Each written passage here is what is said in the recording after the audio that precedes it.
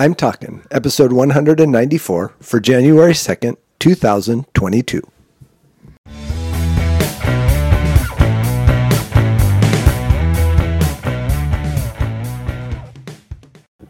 This is Joel from the I'm Talking Microcast, where I share my thoughts on a topic that has piqued my interest this past week. This week, we're talking open. So just a little background before we get started. This year I'm thinking about doing opposite words on back-to-back weeks. Like last week I did the word closed, and this week I'm doing the word open. And I'm going to try to do that. I'm not sure how it's going to work, but we'll just play along, and when it stops working, I'll stop trying to do it.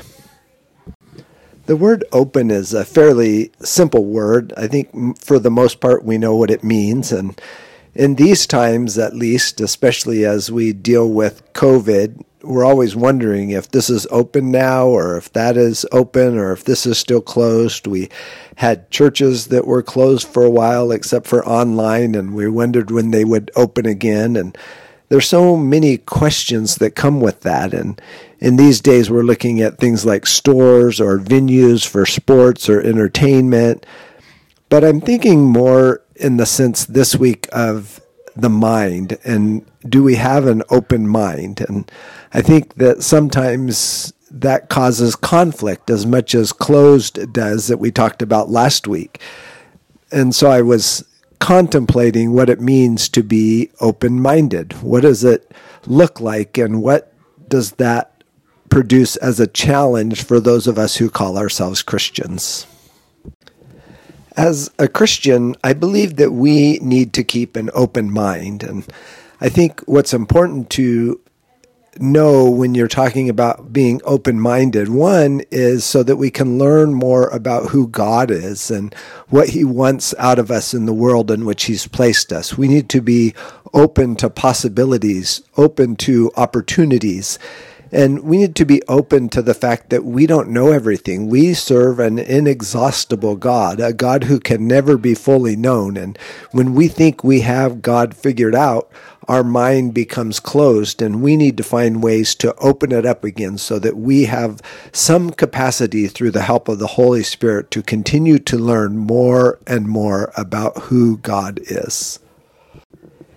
In addition, when we think about being open-minded as a Christian, it's not to other belief systems and to the truth of other belief systems. It's not to think that there may be other possibilities beyond our belief system in the Son of God and in His death and resurrection and in an ultimate creator God who we serve as the ruler of the universe, the creator of the universe, who doesn't have a beginning and who will never have an end.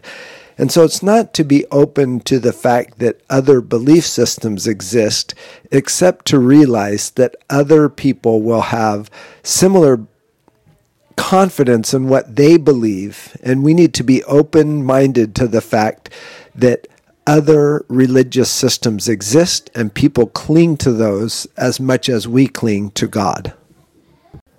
So if we are to acknowledge other people's strong feelings about their, I guess we can use the word religion, or about whether there is even a God or not a God, whether they're atheists, whatever the case may be, when we meet people who have strong convictions, as we think that we do, who call on the name of Christ, we have to recognize that that's as real for them often as our belief in God is to us.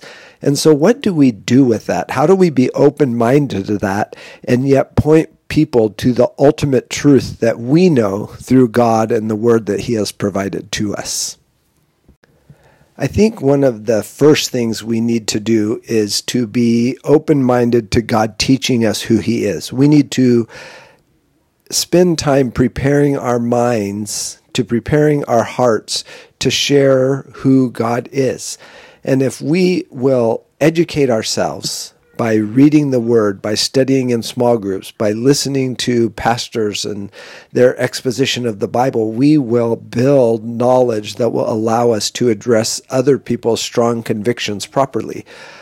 But at the same time, we have to rely on the leading of the Holy Spirit. If we just want to rely on our education, then we're going to fail because we do not know everything about who God is. We need to be open to the possibility that we don't know it all. There will be questions that we do not know exactly how to answer. But if we let the Holy Spirit lead, if we are open to the truth that He has revealed in our lives, if we are non-combative, if we are non-argumentative, if we are just sharing and letting people know this is what we believe to be the truth, then we can let the Holy Spirit work on their minds to open their minds to the truth, because we are just a tool in that process. The Holy Spirit will do His work if we have prepared ourselves to share properly.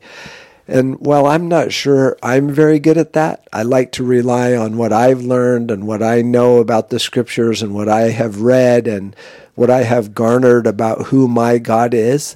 I think I would be much more effective if I would let the Holy Spirit lead, if I would be open-minded to His guidance, if I would let Him speak through me.